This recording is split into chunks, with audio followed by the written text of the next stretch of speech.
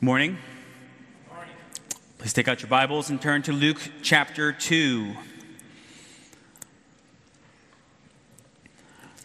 The past few Sundays, we've covered the first 20 verses of this chapter. Right? We've covered the story of the birth of the Lord Jesus. And we saw how he was born under the humblest of circumstances, in an animal shelter, in the small town of Bethlehem, where Mary and Joseph went to be counted for a census. And when he's born, Mary lays him in a manger.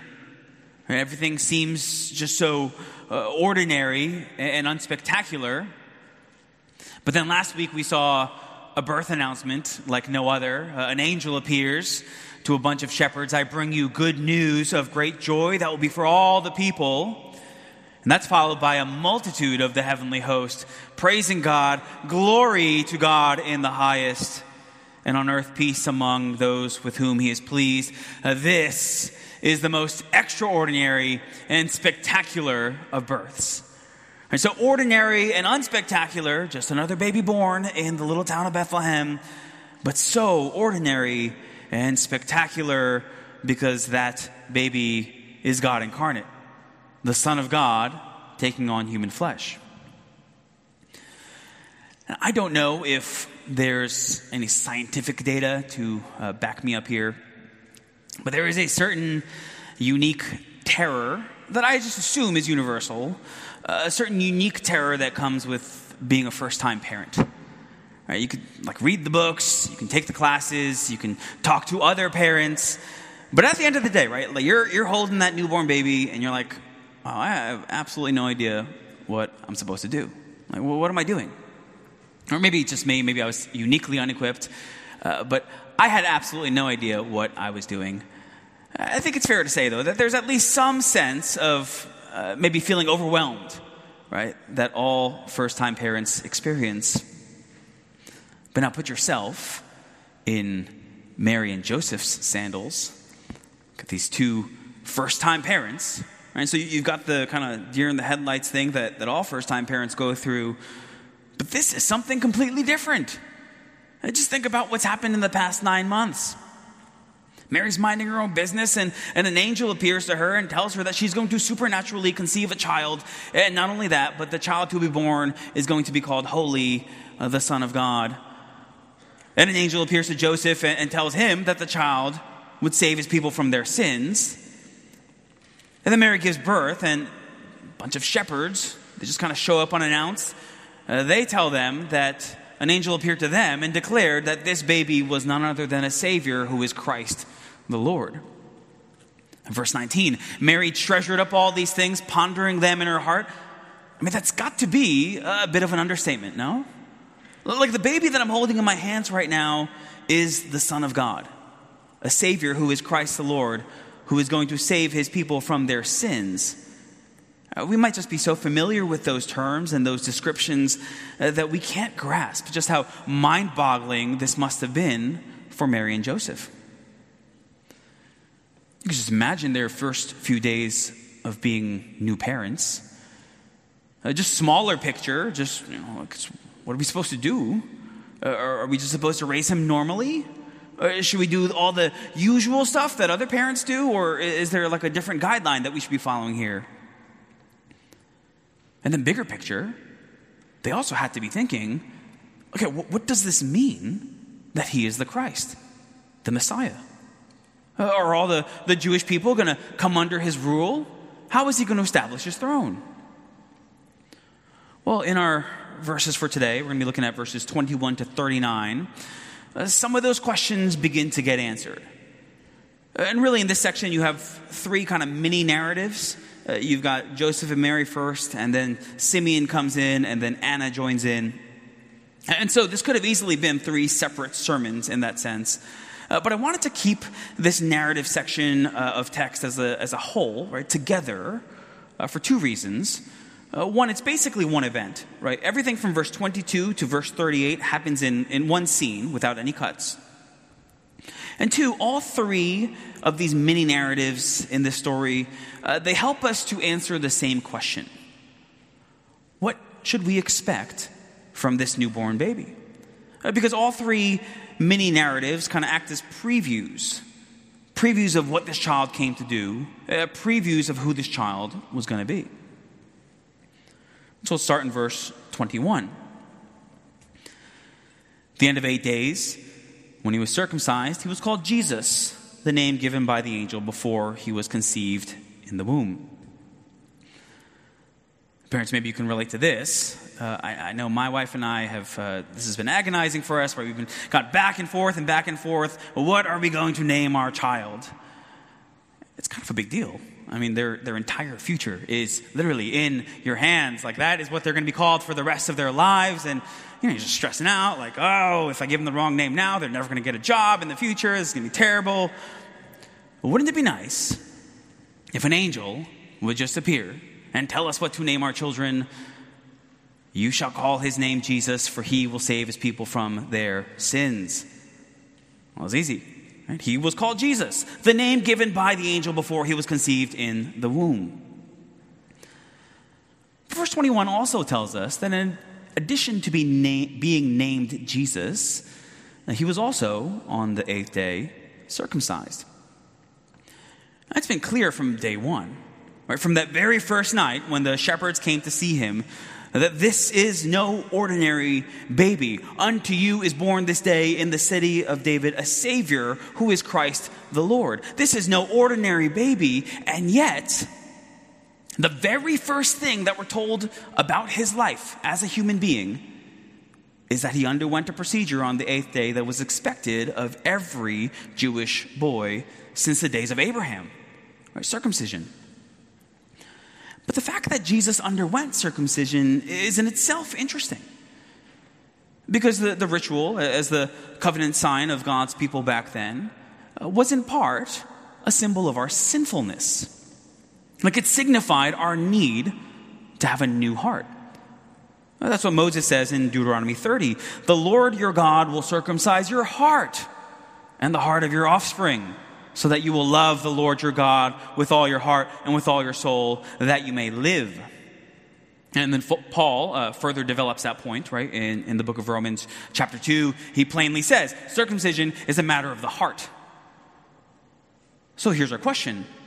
Why then would Jesus, he who had no sin, he who was holy, innocent, unstained, separated from sinners, he who didn't need a new heart, why would Jesus undergo circumcision? Well, the answer is Galatians 4:4. He was born under the law because he came to fulfill the law for us. He came to keep the law perfectly for us. And so he was sent, Romans 8:3, in the likeness of sinful flesh, to fulfill the law perfectly for sinners like you and like me. And so he had to be circumcised in accordance with the law. But now look at how the scene shifts in verse 22 to Jerusalem. Bethlehem, Jerusalem, relatively close to each other geographically. Mary and Joseph bring the baby Jesus with them to the temple, again, in accordance with the law. Look at verses 22 to 24. When the time came for their purification according to the law of Moses, they brought him up to Jerusalem to present him to the Lord. As it is written in the law of the Lord, every male who first opens the womb shall be called holy to the Lord. And to offer a sacrifice according to what is said in the law of the Lord, a pair of turtle doves or 2 young pigeons. Now, admittedly, this section here is a little bit confusing. There's 2 different ceremonial things that are going on simultaneously in this passage. So first, if you look at verse 22, the time came for their purification. That's referring to a law from Leviticus chapter 12. I'll let you read that chapter on your own later. But basically, the idea is that under the law, a woman who gives birth to a son is basically unclean until the 40th day after birth, when she was to bring a year-old lamb for a burnt offering, and then a pigeon or a turtle dove for a sin offering, and make atonement for her uncleanness.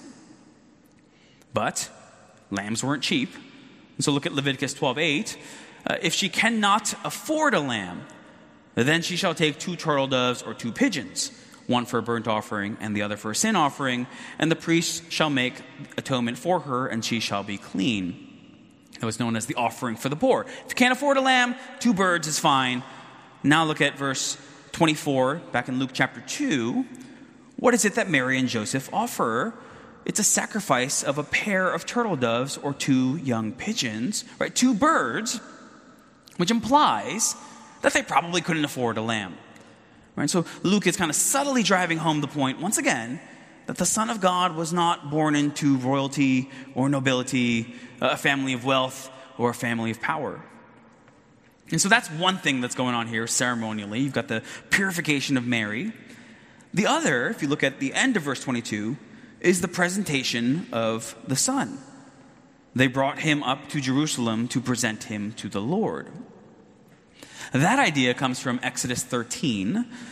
Basically, it's this idea that since God spared the firstborn sons of Israel during the Exodus, right, the plagues in Egypt, well, all the firstborn sons in Israel then were to be consecrated to God, right, set apart to the Lord. And then related to that is the idea that since God called the Levites to be his priests, non-Levites, like Jesus, right, he's from the tribe of Judah, they were exempt from priestly service, and so the family would typically pay like this redemption price for their son, firstborn son, of 5 shekels, though Luke doesn't seem to make the reference to that here. All that to say, right, even if you weren't following every single little detail, the main takeaway here is that Jesus fulfilled the law. God, in his divine providence, gives Jesus human parents, right, Joseph and Mary, who are obedient to fulfill the law so that he himself might fully keep the law on behalf of his people. Now, how do we know that that's the point of the passage? How do we know? Well, our biggest clue is repetition. Our biggest clue is repetition. Our biggest clue is repetition. Look at verse 22. When the time came for their purification according to the law of Moses. Verse 23. As it is written in the law of the Lord. Verse 24. To offer a sacrifice according to what is said in the law of the Lord. You see the repetition. But there's more. Verse 27. When the parents brought in the child Jesus to do for him according to the custom of the law. And just in case you've been daydreaming, just in case you haven't been paying any attention at all, look at verse 39. And when they had performed everything according to the law of the Lord. That's 5 references in our passage to how Joseph and Mary did everything with respect to Jesus and his birth according to the law. Like Luke could not be clearer.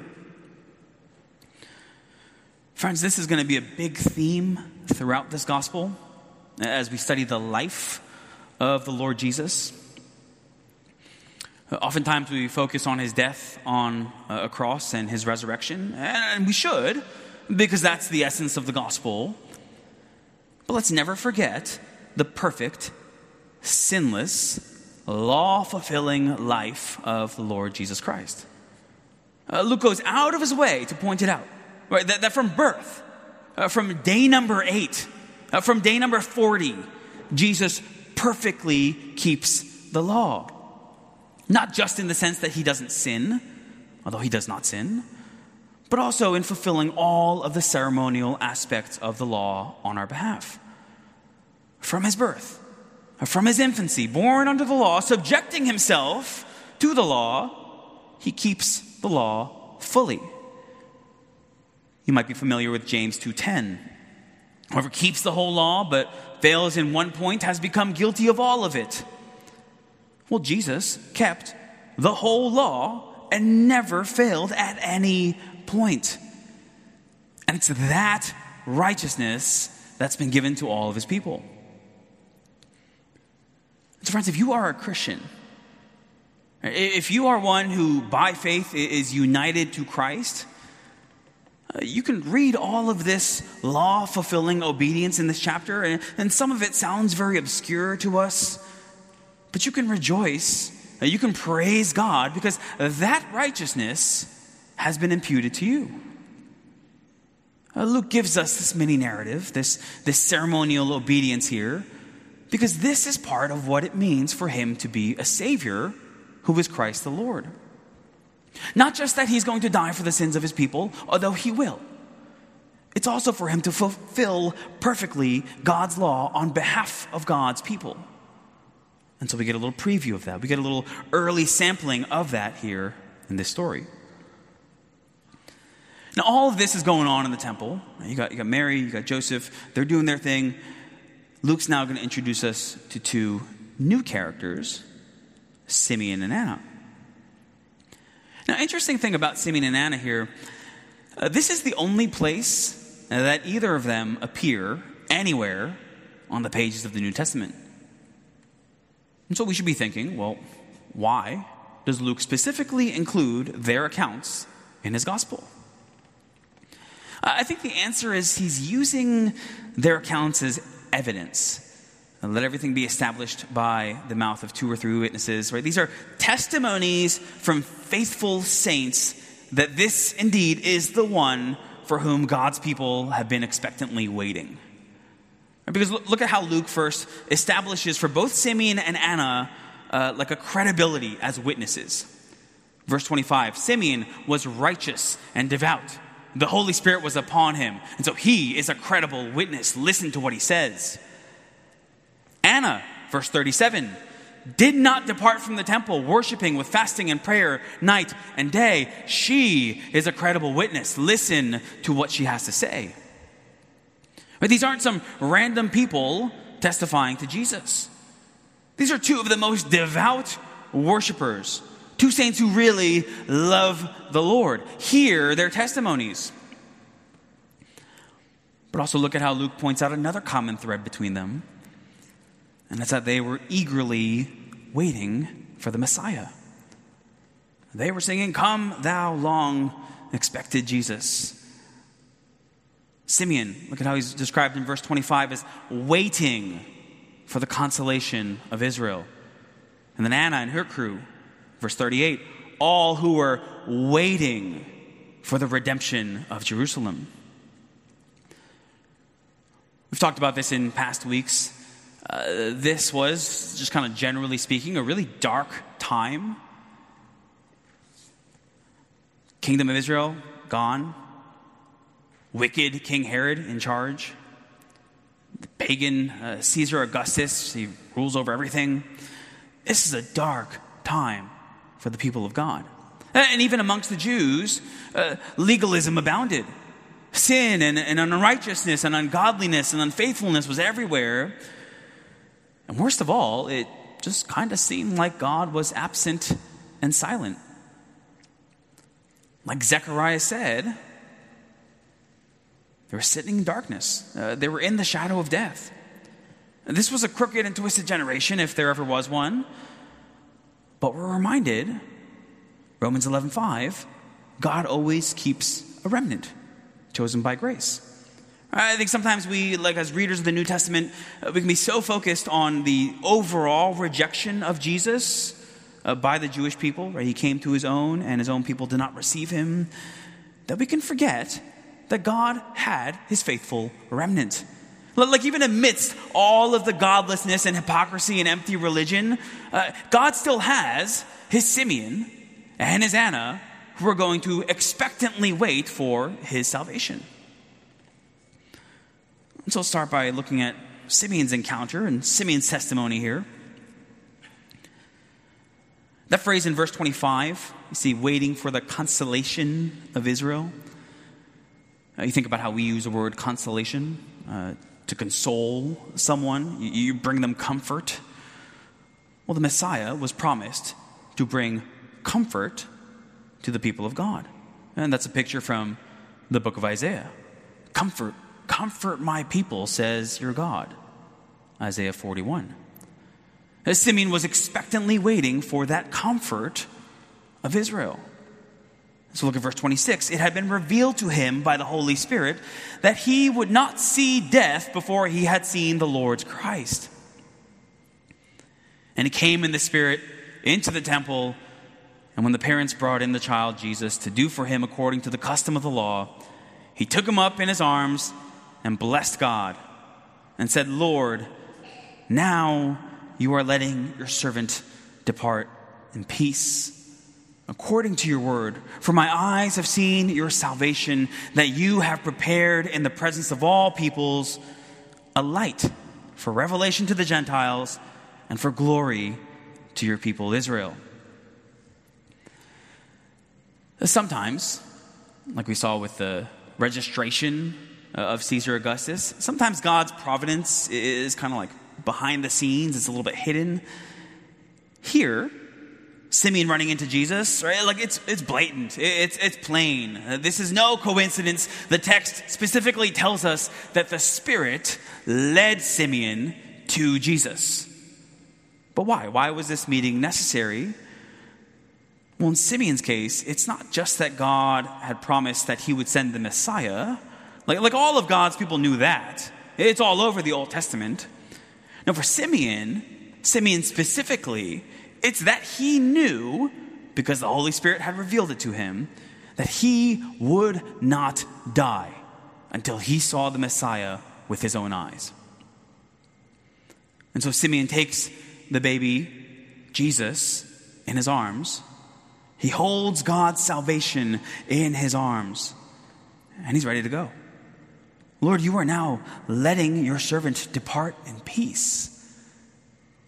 Kind of reminds us of Psalm 130, right? My soul waits for the Lord more than watchmen for the morning. Well, now that the morning is here, and now that the day spring from on high is here, the watchman's ready to go home. He's been discharged of his duties. He had been expectantly waiting for this moment for many years. Now he's seen it. Now he's ready to go home. He's ready to die. But let's not miss something really significant that Simeon says here. Because if you think about it, as careful readers of Luke, right, like as those who've been really carefully reading through this book so far, he hasn't really said anything that new. Like, we knew that Jesus was God's salvation. Now, that's not new. The new revelation, like we've seen hints of it, but here, this is the first time that it's really clearly referenced.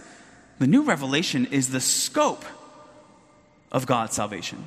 Like, we knew that Jesus was God's salvation, but we did not yet know the scope of this salvation. My eyes have seen your salvation that you have prepared in the presence of all peoples. And Simeon, what do you mean by all peoples? A light for revelation to the Gentiles and for glory to your people Israel. Now, when I say new, I simply mean that it's a new idea in this book, right? Like starting in Luke chapter 1, verse 1.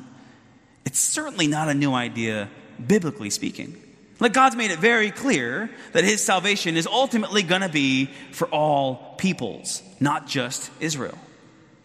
Look at Isaiah 49. God says, it is too light a thing that you should be my servant to raise up the tribes of Jacob and to bring back the preserved of Israel. I will make you a light for the nations, that my salvation may reach to the end of the earth. Jesus, God's salvation, is not just for Israel. He's not just for the Jewish people. He's also salvation for the Gentiles, for non-Jews, that my salvation may reach to the end of the earth. Let me give you one more reference, also from Isaiah. Isaiah 52, the Lord has bared his holy arm before the eyes of all the nations, and all the ends of the earth shall see the salvation of our God. God's salvation was never intended to be limited to one people. This is a salvation for the ends of the earth. And so Simeon, in his hopeful expectation, he rightly sees Jesus not only as the Savior of the Jews, but also the Savior of the world. All the ends of the earth shall see the salvation of our God. But as glorious as that is, this the universal reach of God's salvation, well, Simeon's not done. Because yes, God would save people from every tribe, tongue, people, and nation, but God would not save all people. And as a result, there was much difficulty ahead for this child. Verse 33, his mother and his father marveled at what was said about him. And Simeon blessed them and said to Mary, his mother, behold, this child is appointed for the fall and rising of many in Israel, and for a sign that is opposed, and a sword will pierce through your own soul also, so that thoughts from many hearts may be revealed. The same Jesus who would be the cause of great joy in God's salvation among all nations would also be a stumbling stone of judgment, a sign that is opposed for others who would reject him.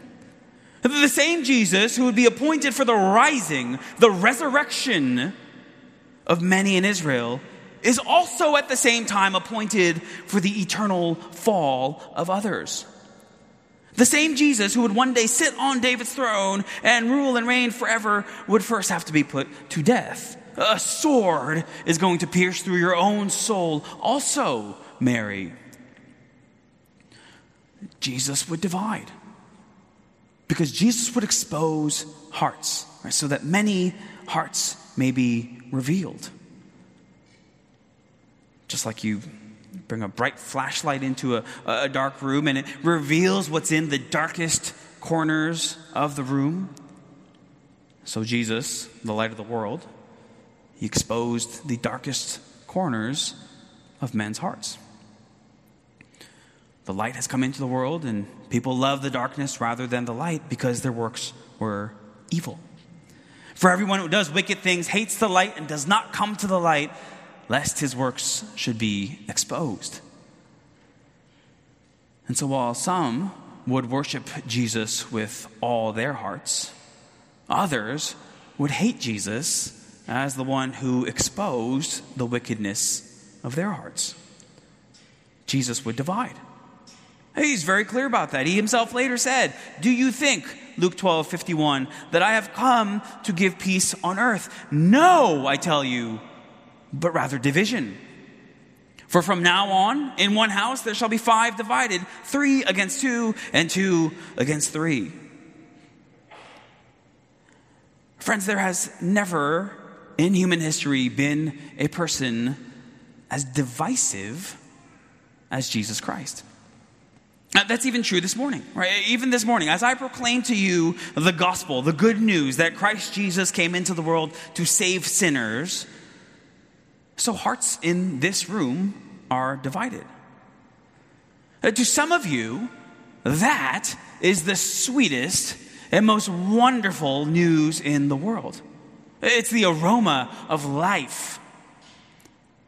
And yet to some of you, the same words, the same gospel, the same Jesus, well, you could care less. You can care less about the things of God, the glory of God.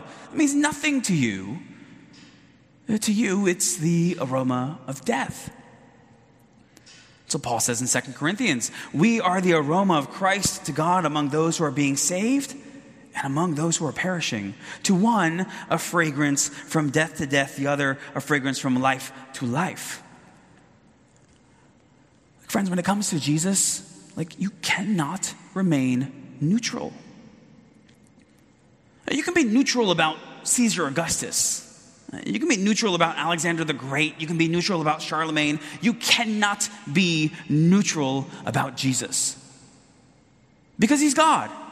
And so you either worship him rightly as God, or by your refusal to worship him, you rebel against him. I will not have this man to rule over me. And so you're either his child or you're his enemy. To use Simeon's language, you are either rising or you are falling. Friend, if you are not a Christian, please do not walk out of this room thinking that all is well with you, that you're just kind of in between. You're neither Jesus' friend nor his enemy.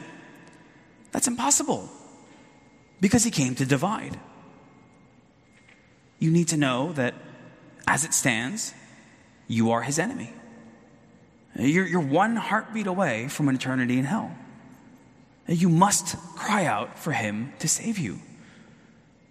This child is appointed for the fall and rising of many in Israel. And this Jesus is appointed for the fall and rising of many even today. So Joseph and Mary, they're processing these words, right? A sword will pierce through your own soul also, Mary. And then along comes another one of God's faithful, expectant children. We're introduced to the prophetess Anna. Verse 36, there was a prophetess, Anna, the daughter of Phanuel of the tribe of Asher. She was advanced in years, having lived with her husband 7 years from when she was a virgin, and then as a widow until she was 84. She did not depart from the temple, worshiping with fasting and prayer night and day. And coming up at that very hour, she began to give thanks to God and to speak of him to all who were waiting for the redemption of Jerusalem. Now, Anna was advanced in years. Some of your versions might say she was of a great age. I like that. I will never offend someone again by calling them old. I'm just going to say, you, sir, are of a great age. Now, the text is unclear, though, how great her age was. If you have an ESV, you'll see that it says that she was 84. But then you look at the footnote, it says that the Greek says that it could also be she was a widow for 84 years. Widow for 84 years. Kind of do the math here. Girls married young back then, and so let's say she was 14 or 15, plus 7 years of marriage, plus widowhood for 84, puts her at about 105, 106. You say, wait a minute.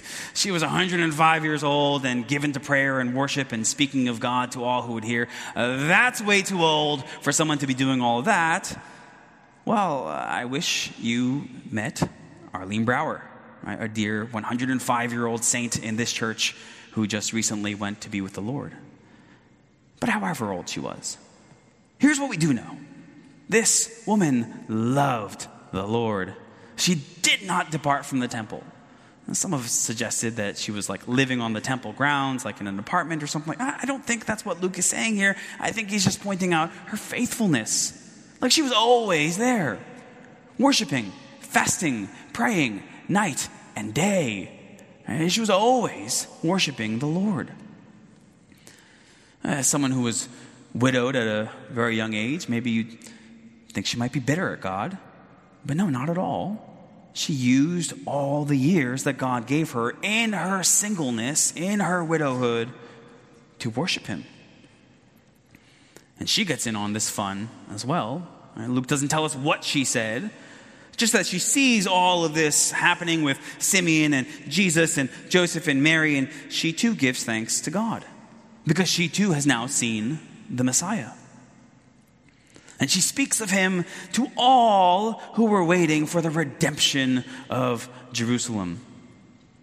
Like I said last week with the shepherds, right? We speak about that which we are most passionate. And so this dear sister, right, she's been living as a widow for decades, waiting decade after decade, year after year for God's salvation to come. Well, now he's finally here. And she can't help herself.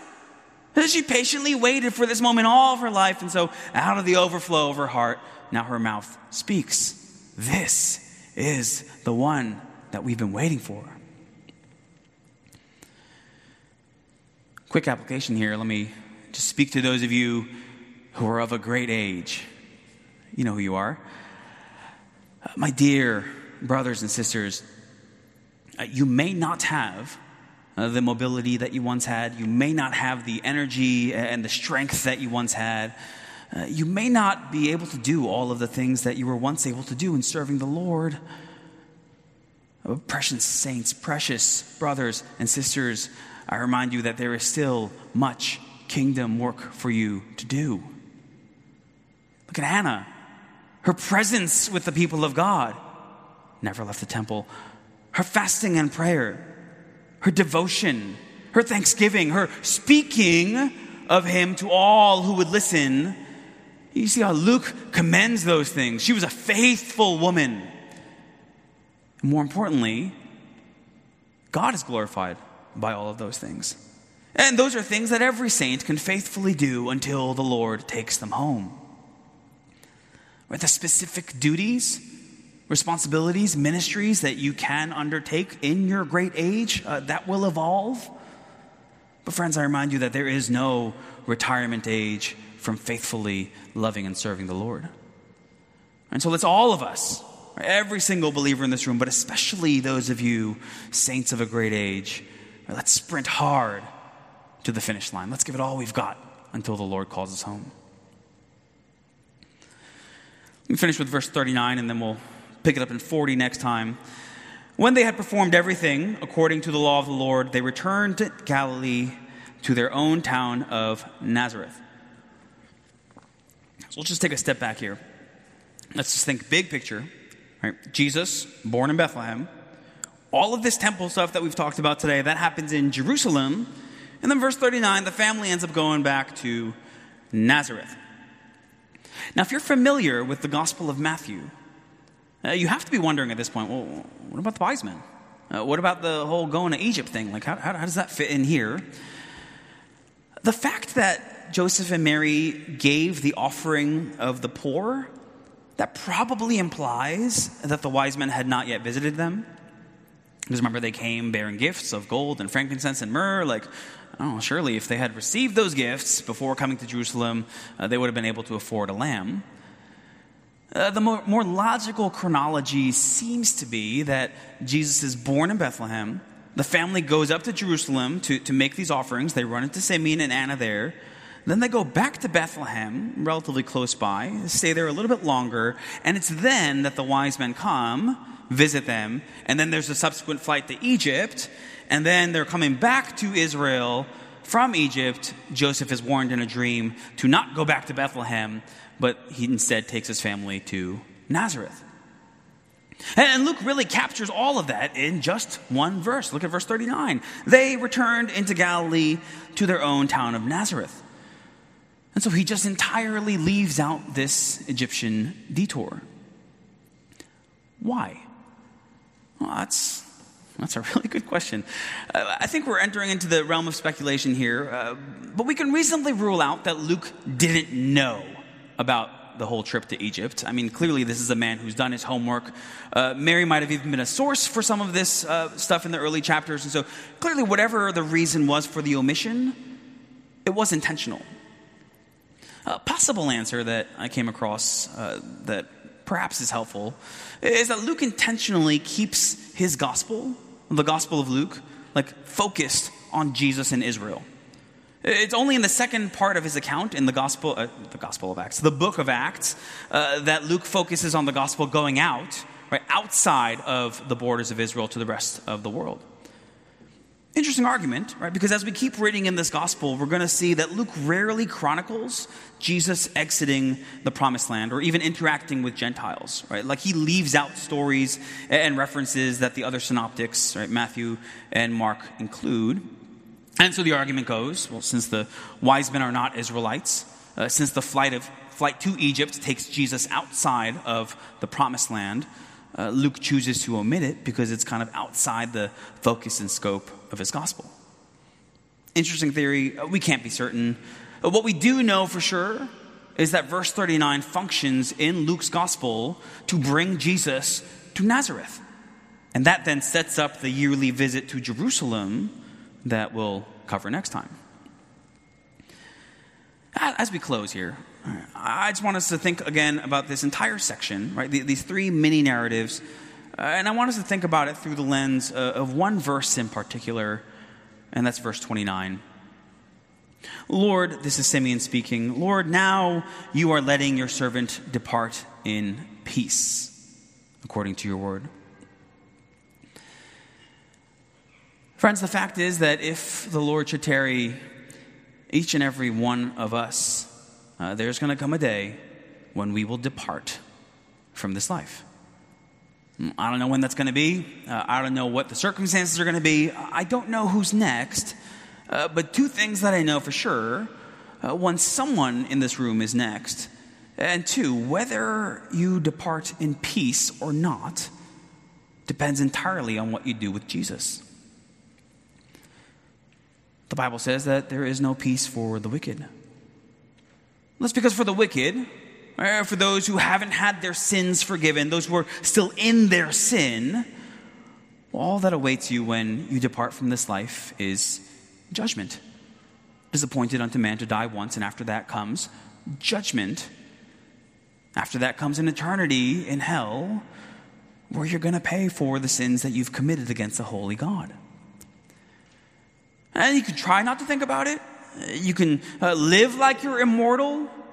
You can distract yourself with amusement.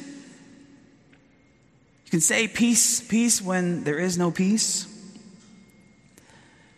But at the end of the day, the reality is, right, the Bible says that you are a slave to the fear of death. First-time parenting is nothing. Right? Nothing terrorizes us like death, the prospect of death, that we will depart. And so I tell you one last time this morning to look to the one for whom Simeon was expectantly waiting. Look to the one for whom Anna was expectantly waiting. Look to the one in whom all of God's people have placed their full trust. Jesus. 'Tis so sweet to trust in Jesus. Jesus who took the sins of his people and died on a Roman cross in their place. Jesus who gave his people his perfect righteous record, including all of those ceremonial obligations that we talked about earlier today, so that we might be perfect in God's sight. You who have no peace, even right now as you're sitting in your pew, you have no peace. You can be at peace with God today by believing this gospel. And so you can say with Simeon in your dying moments, you are letting your servant depart in peace. Because you know this peace, the Prince of Peace, right? Jesus Christ, who reconciles sinners to God. We'll close by reading John 1. One more passage about how Christ divides, how he will be spoken against, how he will cause some to fall.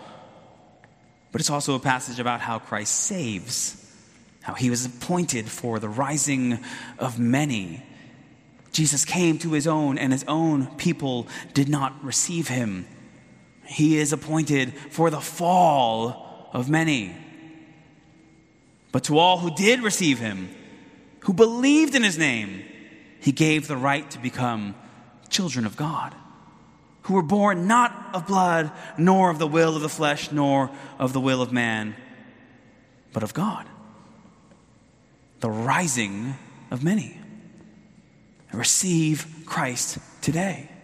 Turn to him and so be saved. Let's pray.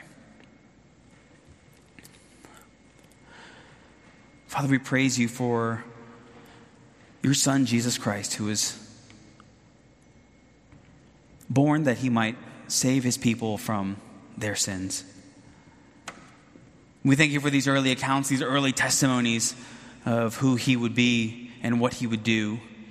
And Father, we pray that if there are any in this room who have no peace with you because of unforgiven sin, because they have no salvation, that they would look to the salvation that Simeon saw and held in his arms, that they would look to the salvation that Anna rejoiced in, that they would look to the salvation of all of God's people, Jew and Gentile, all of God's people who have placed their trust in him. Father, we pray that you would be delighted and glorified to save sinners. We ask this in Jesus' name. Amen.